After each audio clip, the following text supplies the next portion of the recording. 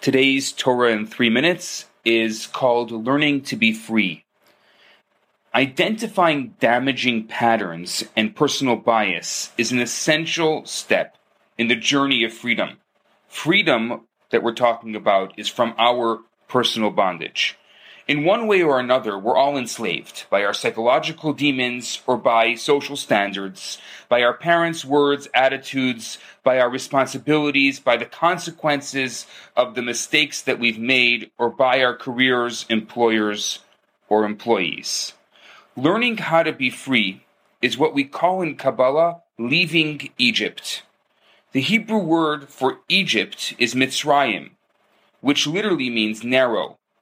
Narrow represents all forms of enslavement, be it dependency, conformity, subjectivity, whatever it may be in your life that sets up obstacles, limits, or constraints.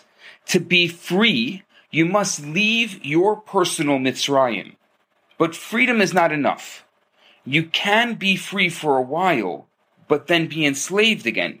This is why 40 days after the Jews left Egypt and tasted freedom, for the first time they received the Torah on how to maintain that freedom.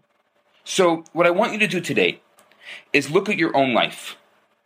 There were undoubtedly many times that you felt free, many times you felt inspired, many times that you felt that you could do anything. But then you had old patterns and biases that took over. You could maintain that inspiration. The resolve to change was there for a moment, but you couldn't sustain it. This is where you need the guidance of Torah. It tells you how to access your soul, how to achieve freedom in every part of your life, and from the moment you wake up to the moment you go to sleep, and even while you're asleep. So, the question you want to ask yourself today in your Elul refinement is, to what extent have I used the guidance of the Torah to access my soul? To what extent am I familiar with what the Torah teaches me on how to access my soul? And today's exercise is to identify one area of your life where you badly need the objective guidance of the Torah because you have not been able to make meaningful progress on your own. And I'm happy to talk to you about that particular area of your life, where you can go research or look online or ask someone who knows. This is your 3 minutes of Torah for the day. Have a fantastic day. Hi, Rabbi Bernath here.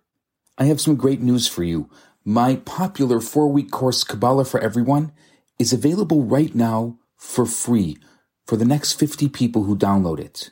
All you have to do is go to www.theloverabbi.com, scroll to the bottom of the page, and you're going to see the download button right there. In this course, I talk about the Kabbalistic secrets to relationships, to wealth, to happiness, and balance. This special offer has been dedicated in loving memory of Ellie Dorfman.